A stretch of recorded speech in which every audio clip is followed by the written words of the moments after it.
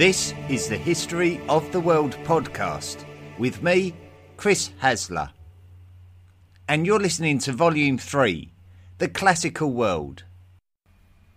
Episode 18, Alexander the Great.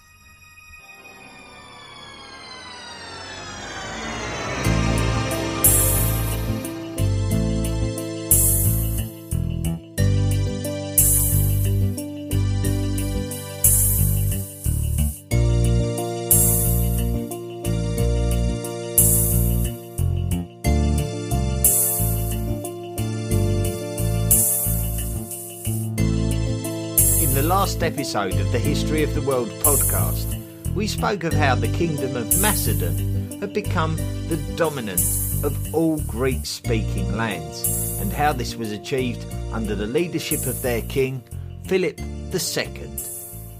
Over the course of the 100 years leading into the period of this episode, we saw the Athenians fall from power thanks to the Spartans at the conclusion of the Peloponnesian War. Then, in turn, we saw the Spartans deposed from their position of power by the Thebans at the Battle of Leuctra. So in July of 356 BCE, when Philip II's son Alexander was born, the Thebans were the dominant power of Greek lands. Philip had only just become the king of Macedon just 3 years earlier, but he had spent some of his childhood years being educated in Thebes, where he would have been exposed to the advanced culture of the Greeks of the southern Balkan Peninsula. So Philip must have gone back to Macedonia full of ideas and ambition, and all for the benefit of his home kingdom. If the Thebans thought that educating Philip would have encouraged his loyalties, then they couldn't have been more wrong. Alexander's mother was Olympias of Epirus, the daughter of King Neoptolemus I, the king of Epirus. Neoptolemus had died before Alexander's birth, and Neoptolemus's brother Aribas was the new Epirot king. It's important to note that Olympias was Philip's fourth wife, and when we say his fourth wife, we do not assume that this means that he had one at a time. That was not the way for ancient kings. This would often mean that a mother would pledge her loyalty to her son over her husband, because a man can only have one mother, even if he is allowed more than one wife. We don't know too much about Alexander's infancy, and this is mainly due to the fact that there were no known Macedonian historians from this period. So when Alexander eventually became the king, he would commission his own biographer, not only to document his achievements, but to make his young life sound fantastic, including stories of him being the only person able to tame a wild Thessalian horse. As we have already discovered, Philip was definitely investing in Alexander, likely preparing him to be his successor. He would want to provide him with the same standards of education that he had personally enjoyed, and so he sent for Aristotle, the student of Plato, who was on the island of Lesbos. Alexander was about 13, so this would have been a critical time in his life, when he would have been getting prepared to become a man, and all that being the precious son of a king would entail. At some point during his childhood, we can suppose that Alexander was first exposed to the works of Homer, such as the Iliad and the Odyssey, the works which may have been around 500 years old at the time, and would have told stories of old Greek peoples living alongside the Olympian gods. These stories would inspire Alexander throughout his entire life. By the age of 16, Alexander was being propelled into a position of importance. While Philip was campaigning, Alexander would be the regent of the realm. This would turn out to not just be a nominal title, but something that Alexander would need to actually do in his father's absence. When a Thracian tribe challenged Macedon, Alexander put the rebellion down and established a city in their territory. This seems to be a very able thing for a 16-year-old regent to do. So it does appear that Alexander had the potential to be a strong leader from a young age. There was no reason for Philip to not take Alexander on campaign with him to really bring him up to speed as a military leader and somebody who could confidently lead Macedonia should anything happen to Philip himself. The priority for Philip in 338 BCE, when Alexander was around the age of 18, was to settle down the poleis of the southern Balkan Peninsula, particularly Thebes and Athens, as they were revolting against Macedonian hegemony. Differing opinions about Alexander's exact role at the resulting Battle of Chaeronea exist, but what we do know is that he was there, and what we do know is that the Macedonians scored a decisive victory over the Thebans and the Athenians. Alexander, as a commander, must have played a key role in the battle. This was the point in history where we can recognise Macedonian subjugation of all Greek lands of the Balkan Peninsula, save Sparta, who typically stayed out of affairs and posed no issue to the Macedonians. This new Greek alliance is referred to as the Hellenic League. Philip, by this time, was in his mid-40s and was warming up for his big life ambition, which was to invade the Persians. In the same way that many Greek exiles had headed into Persia over the years, we know that Persian exiles had also headed into Macedonia and undoubtedly shared what they knew about Persia with the Macedonian royal court, including Alexander himself.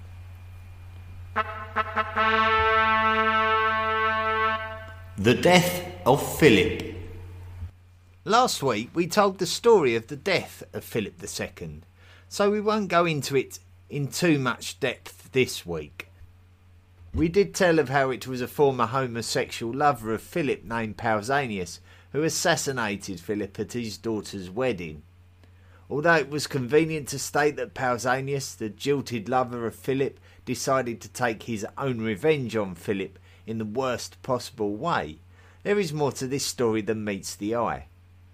Philip's wife and the mother of Alexander, Olympias, commissioned a memorial to Pausanias, who was reportedly chased down and slain directly after killing Philip. Why she would do such a thing is mysterious, but it does raise suspicions about whether Olympias had something to do with the death of her husband. We are aware that Philip had another son by another of his wives, and his name was Carinus. Carinus was reportedly murdered at the command of either Olympias or Alexander. So would the plan have been all along to get rid of Philip and ensure Alexander's ascension? Alexander was very quickly proclaimed as the new king of Macedon, and some of those Greek poleis that had been obliged to become a part of the Hellenic League now saw an opportunity to revolt against the Macedonians, now that the mighty and wise Philip was no longer around. The Thebans may have wished that they had been dealing with Philip instead of his son. Alexander's reaction to the revolts may tell us all we need to know about the nature of Alexander.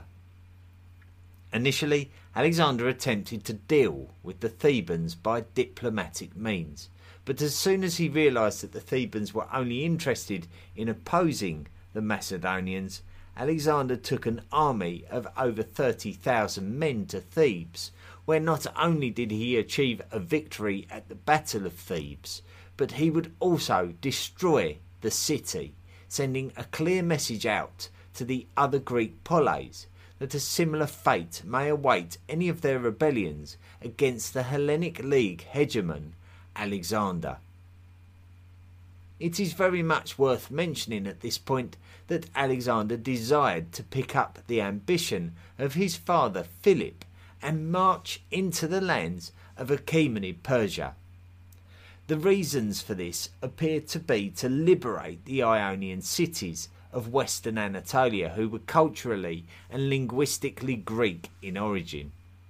The Ionian city-states had been torn between the Greeks and the Persians for the last 200 years. Alexander wanted to instigate democratic rule to stand in the face of the Persian tyrannical rule, and he would also want to make the Persians pay for their destruction of the Acropolis of Athens during the Persian invasions of Greece, as told during episode 12. However, this information is going to be interesting to refer back to when we get further into this story.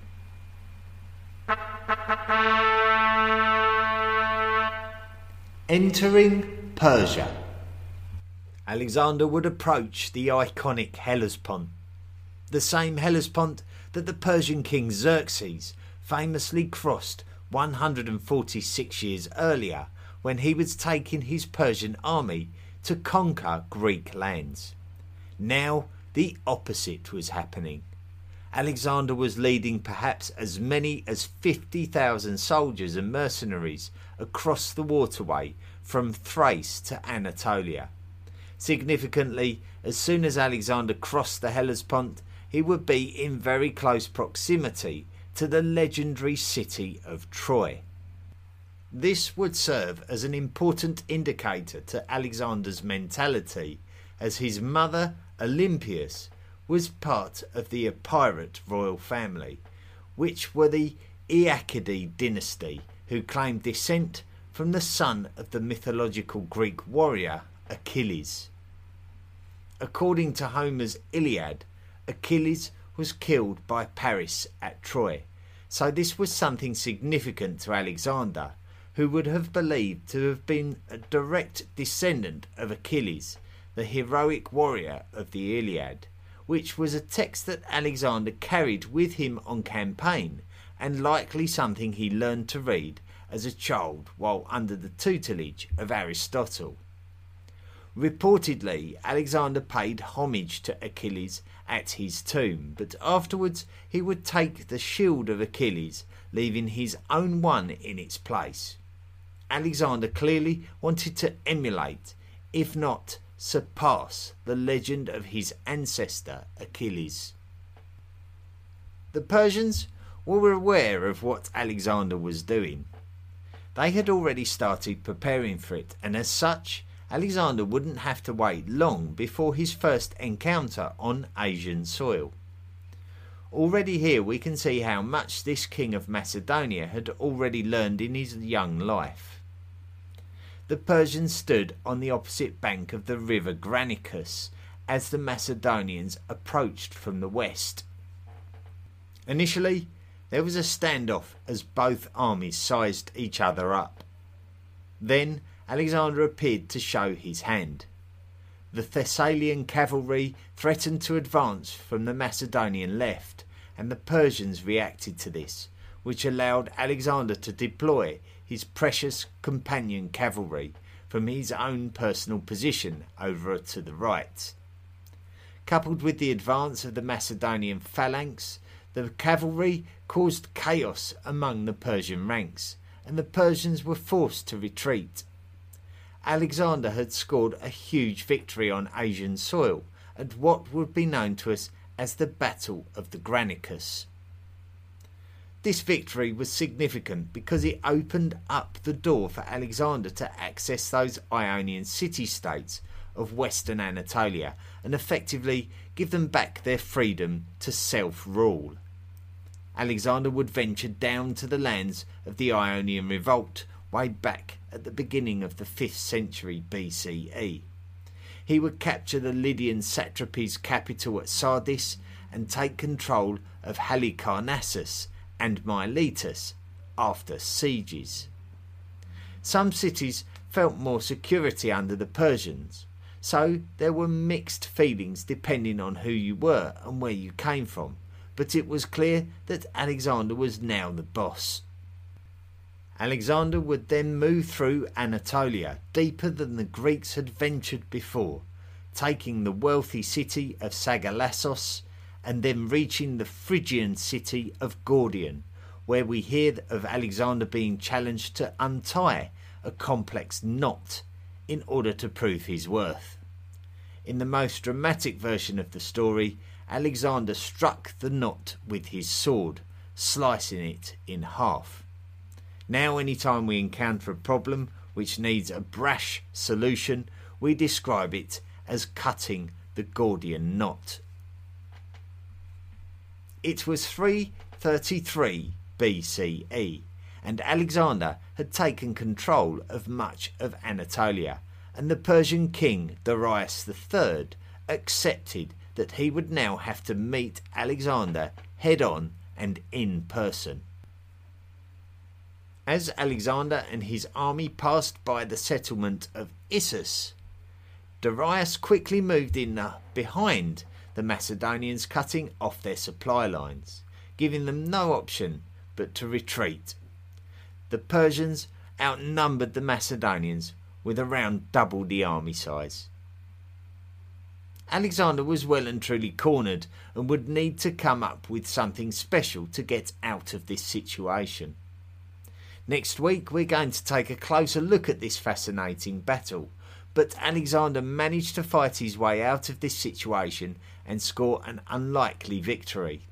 His tactics were on point, and utilising his incredibly able cavalry, he was not only able to escape his predicament, but the Persian king Darius was forced to flee the battlefield, leaving his own mother and both of his wives to become Alexander's political prisoners. Things could not have worked out any better for Alexander.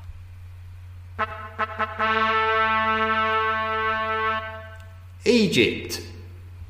Alexander's achievements were nothing short of incredible and unthinkable, but he wasn't finished there.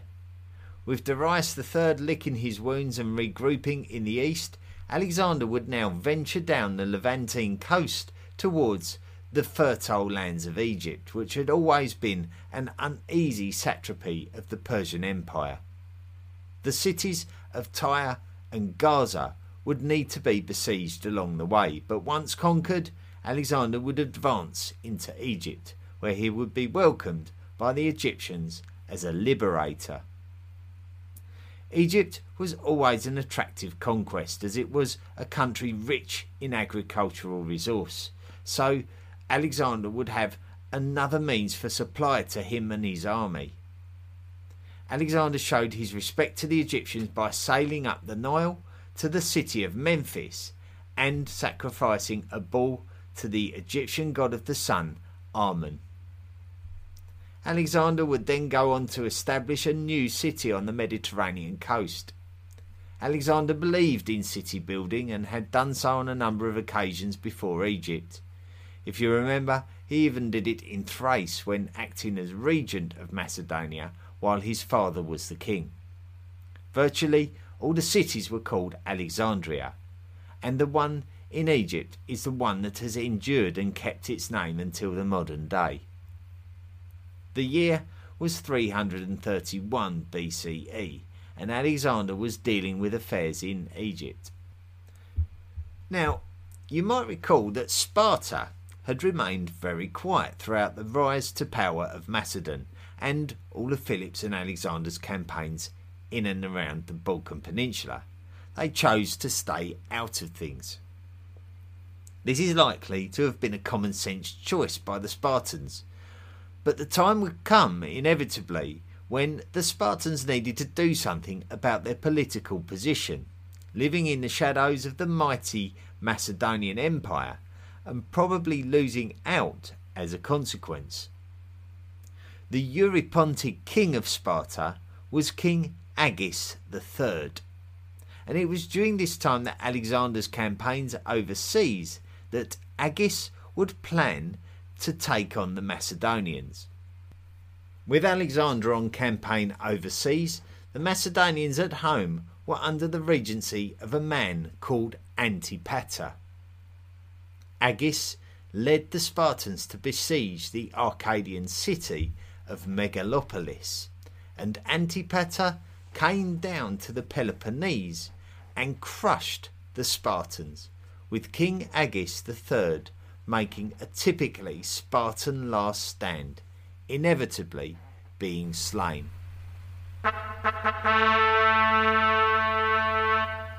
Darius III. Alexander, now Pharaoh of Egypt, was now declaring himself as a son of Zeus, after visiting the oracle of Amun at the Siwa oasis in Egypt. And he was now interested in heading east and pressing the Persians for more of their territory. Darius was in a seemingly impossible position, and we took a close look at this during episode 2. After the Battle of Issus, where the Persians suffered an embarrassing defeat with Darius' mother and 2 wives taken prisoner, Darius initially demanded that Alexander withdraw from Asia and release the prisoners. Alexander would dismiss this unlikely demand. After the siege of Tyre, Darius realised that he would need to take a different approach. He would try a more gracious approach and grant Alexander the lands of Anatolia. Alexander once again was not interested. After Alexander took Egypt and ventured towards Darius in the east, Darius would praise Alexander for his noble treatment of his mother and wives, and incredibly all the land west of the Euphrates River, which was an incredible offer. Alexander's response left no mystery regarding his intentions. Alexander told Darius that there could only be one king of Persia, and that Darius should step aside or be willing to battle. So Alexander marched across to Mesopotamia with his Hellenic army to demand a response from Darius. There was no way that Darius could allow Alexander to take his empire, so he had no choice but to fight. Darius expected this though, and assembled a huge army, and quite possibly the largest army that Alexander had faced. So Alexander crossed both the Euphrates and the Tigris and met Darius' army near a settlement called Gaugamela. So Darius had a larger army and first-hand experience of meeting Alexander in battle, so this time he would surely not make the same mistakes. Alexander forced Darius' hand and went on the offensive, causing Darius to make rash decisions which favoured Alexander's intentions. Ultimately, Darius' own position became threatened, but rather than stay and fight, he fled once again, leaving Alexander victorious yet again. Darius III's story after Gaugamela was told during episode 2, but there was no coming back after losing at Gaugamela.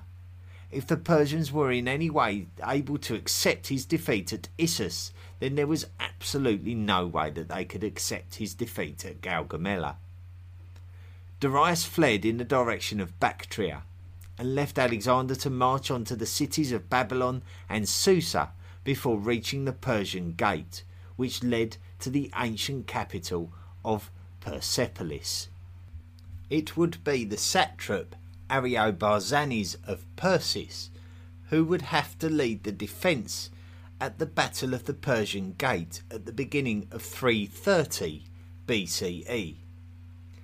Ariobarzanes prepared well by building a defensive wall and successfully ambushing the Macedonians.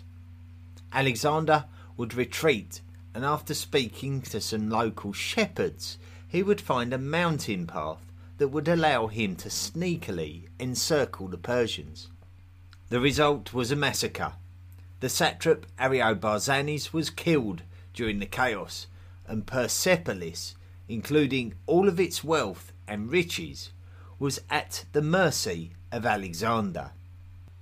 Alexander would lay waste to Persepolis, some would say in revenge for the Persian destruction of Athens during the previous century.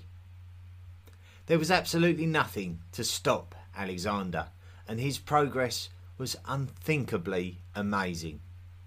He had ventured into the largest empire that the world had ever seen, as the king of a territory that was barely considered to be worthy of being called an advanced society by the rest of the Greek-speaking lands just 50 years before, and conquered the entire empire, taking control of its capital cities and running the king out of his home.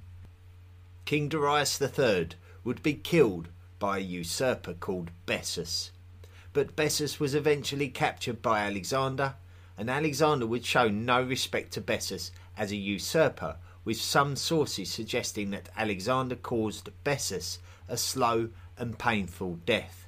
In contrast, Alexander would give his nemesis, Darius III, a great royal funeral befitting of a king.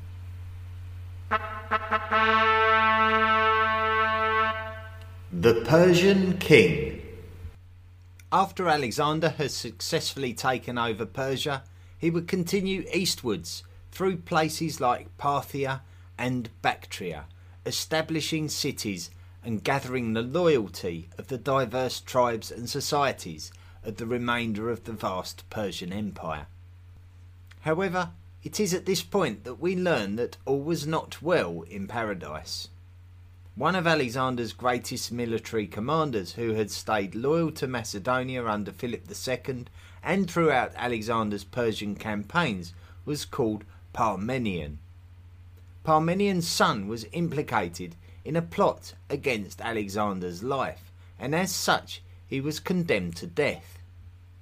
Alexander was concerned about how Parmenion could react to the proposed execution of his son, so in order to solve that problem, Alexander sent 2 officers to assassinate Parmenion. Another prominent Macedonian officer who had served under Philip and then Alexander was a man called Cletus the Black. While campaigning across eastern Persia, Alexander held a banquet in which he had a bitter but drunken verbal exchange with Cletus. Alexander, at the height of his temper, thrust a javelin through Cletus, killing him. It seems that this backs up claims that Alexander was stubborn and hot-tempered. It was in 327 BCE that Alexander would meet a Bactrian princess called Roxana. Some describe his reaction to Roxana as love at first sight, and despite some opposition within his ranks, Alexander decided to marry Roxana. Some were fearing that Alexander was becoming more Persian than the Persians, neglecting his Macedonian roots and his Macedonian generals. It may have been that when Alexander took Persepolis, that the Macedonian generals and followers believed that they would enjoy the spoils of their victories, but it was clear that Alexander had an insatiable appetite for battle and conquest.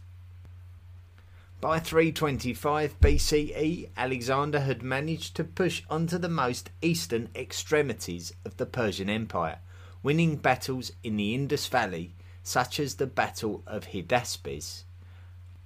Although at this battle there are reports that Alexander's army was sick and tired of the continuous campaigning and complained that they wanted to return west. You may remember that when Alexander was a boy, that he was reportedly the only person who could tame a particular Thessalian wild horse, thus indicating his spiritual status as more than just the average human. This horse would become his trusty steed, named Bucephalus, and Bucephalus would ultimately perish in the Battle of Hydaspes, breaking Alexander's heart. Other stories exist about Alexander believing that he was more than the average man, including being told that he was invincible by the Oracle of Delphi, and his mother Olympias actually being impregnated by a bolt of lightning, meaning that Alexander was a direct descendant from the gods. Instead of heading west, Alexander would lead his army south, believing that there was more work to be done. Alexander would head back west while conquering the lands of the Persian Empire in the south, nearer to the Arabian Sea. This area was known in antiquity as the Gedrosian Desert, and Alexander would lead a number of troops through this area of the Persian Empire while heading back to Mesopotamia. Estimates suggest that Alexander lost around 12,000 men on this campaign back across Gedrosia.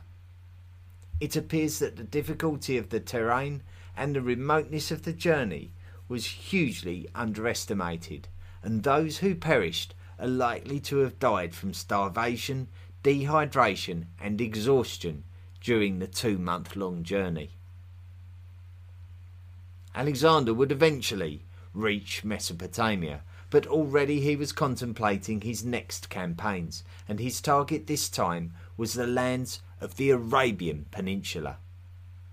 Traditionally, the Achaemenid Persians made up their army with infantry and cavalry from all of the different armies of all of the different areas of the vast empire. Now that the Achaemenid Empire was gone, Alexander, the successor ruler of these lands, had a similar idea. He would allow the veteran Macedonian military to step down and would replace them with Persians. This would not be received well by the Macedonians, who seemingly felt unappreciated by Alexander and increasingly viewed him as a king who would be favouring the people who he conquered over those who had helped him in the first place. The reality is that Alexander's Hellenistic legacies continued as far afield as Indian and Bactrian lands, whose cultures were changed by the amalgamation of peoples. Alexander, like all great conquerors, would have had to have respected the cultures of the people whose lands he conquered in order to prevent future rebellions. The end of 324 BCE was a bit of a roller coaster for Alexander. While in Ecbatana, Alexander's childhood friend and someone who had accompanied him throughout his campaigns, whose name was Hephaestion, caught a fever and died. There was plenty of suspicion that Alexander and Hephaestion's relationship was homosexual, but some historians argue that there is no conclusive evidence of this. Nonetheless, Alexander was absolutely grief-stricken by this loss. However, it wasn't all bad news for Alexander, as his wife, Roxana, fell pregnant at the end of the year. In 323 BCE, Alexander moved on to the city of Babylon to finalise his plans for expansion into the Arabian Peninsula. He had taken the title of King of Kings, often the proclamation of Persian kings, and in Alexander's mind, befitting of his ambitions and abilities. Another of Alexander's close friends and military officers was a man called Medius of Larissa. At the end of May, Alexander would participate in another one of his traditional drunken banquets alongside his friend Medius. After the banquet, Alexander felt ill, but he continued to work, issuing orders to his army and carrying out religious rituals. However, his condition worsened, and within 2 weeks, Alexander died at the very young age of 32. It may not be completely out of the question that Alexander was poisoned.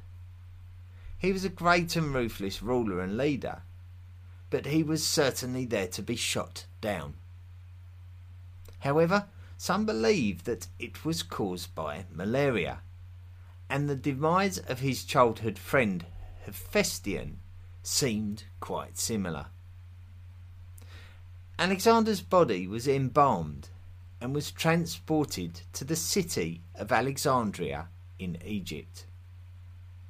His body remained there for a number of centuries, but nobody knows its ultimate fate. The location of Alexander's body today is now a mystery of history. What happened to this vast empire that Alexander had created, that stretched from southern Europe and the Balkan Peninsula? Is there any way that it could ultimately pass down to his unborn son, being carried by Roxana? Or would the empire fall apart without its great, fearless and invincible ruler?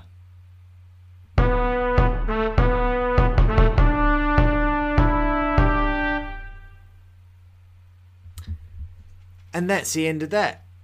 So a very abrupt end to Alexander's life and many unanswered questions. Now, over the course of the next 3 weeks, we're going to be taking a closer look at the Battle of Issus, the Battle of Gaugamela, and then we're going to be taking a look at the successors of Alexander. So we will ultimately find out what happened in this huge vacuum that was created by this untimely death of Alexander the Great.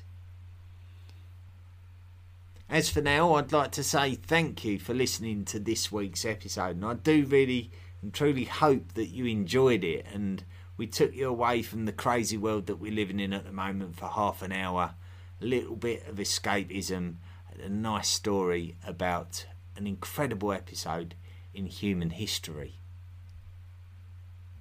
I do hope that you're keeping safe and well, and I do hope that you are behaving responsibly. It's hard work, I know, and it's not what we're used to, but let's keep soldiering on through it together. Now, if you are one of those people who makes a contribution, even a financial contribution, to the History of the World podcast and helps to keep it going, then you will be one of the people who are invited to be a member of the History of the World podcast Illuminati. And it is my pleasure to welcome a couple of new members, Daniel Gresham and Bernard Geegan. So thank you for becoming members of the History of the World podcast Illuminati, an honour that can never be taken away from you. And a big thank you to one of our honorary members of the History of the World podcast Illuminati, a gentleman called Nick Barksdale of the YouTube channel The Study of Antiquity and the Middle Ages. Now, if you like your history, you're never gonna be able to stop watching his channel. It's full of videos, not least of all some of mine are on there, which Nick has kindly taken some of the podcast episodes and created video versions of them. And this week he's created one on Neolithic China, which is based on episode 29 of volume 2. I'll tell you what, Nick, you certainly pick them. I'll tell you what a complicated subject that is. Neolithic China, goodness me, I didn't know which way to turn when writing that episode, but well done. And give it a watch if you haven't seen it, folks. It's worth a look. He uses some beautiful imagery and it's quite captivating to watch. So I highly recommend it. Go along to the YouTube channel, The Study of Antiquity and the Middle Ages. Now, one of the History of the World podcast Illuminati members, Suresh Thalanga, sent me a link relating to some of the material of episode, or volume 1, I should say, on the prehistoric world. So what I'll do, Suresh, I'll post that link onto the social media pages, particularly Facebook. I'll post it on there so that everyone can enjoy the benefit of reading that. So thank you for submitting that, Suresh. Very kind of you. Now, if you like the podcast and you want to support it, then please don't forget to rate and review the podcast. It really does make a huge difference. It helps to expose the podcast to more people and potentially attract more sponsorship and more attention, which is really what makes the podcast successful. So please, if you haven't done that, if you haven't rated and reviewed the podcast, please go and do it now. Even if you're a member of the Illuminati, make sure you do that. It's just as important. Now, one of the History of the World podcast Illuminati members, one of our valued ones, our more valued members of the History of the World podcast Illuminati, has been inspired into making his own history podcast. So I'd encourage you to go and listen to that. I think he's got a very good, unique style, and I think it should be quite a successful podcast. And it's called The History of Finland podcast by Matti Jokimo. I had the pleasure of listening to the first episode just this week, and it was very, very interesting. It's a fascinating country, quite like no other, and so I encourage you to give that a try and see if it's down your street. If you like history, I'm sure it's something that you'll enjoy. Give it a try. The History of Finland podcast. Well, that's it for this week. We're going to knock it on the head again for another week. Next week, it's going to be more Alexander the Great. We can't get enough of this guy. Alexander the Great at the Battle of Issus. A very, very important battle and a very interesting battle. We get to see a little bit more about the tactics of Macedonian warfare and the kind of things that they were doing in order to win the battles, and it's something that really does deserve a closer look. So looking forward to that next week, the Battle of Issus. Until next week, be good, behave yourselves in this crazy world that we're living in nowadays. Do the right thing, protect each other, and I want to see you back here this time next week. Do you want more from the History of the World podcast? Then visit our website, historyoftheworldpodcast.com. You can join our discussion forum and find us on social media. Support the podcast for as little as $1 per month by clicking the Patreon link. Email the show at historyoftheworldpodcast@mail.com. The best ones will be read out. Be sure to rate and review the show wherever you listen to us.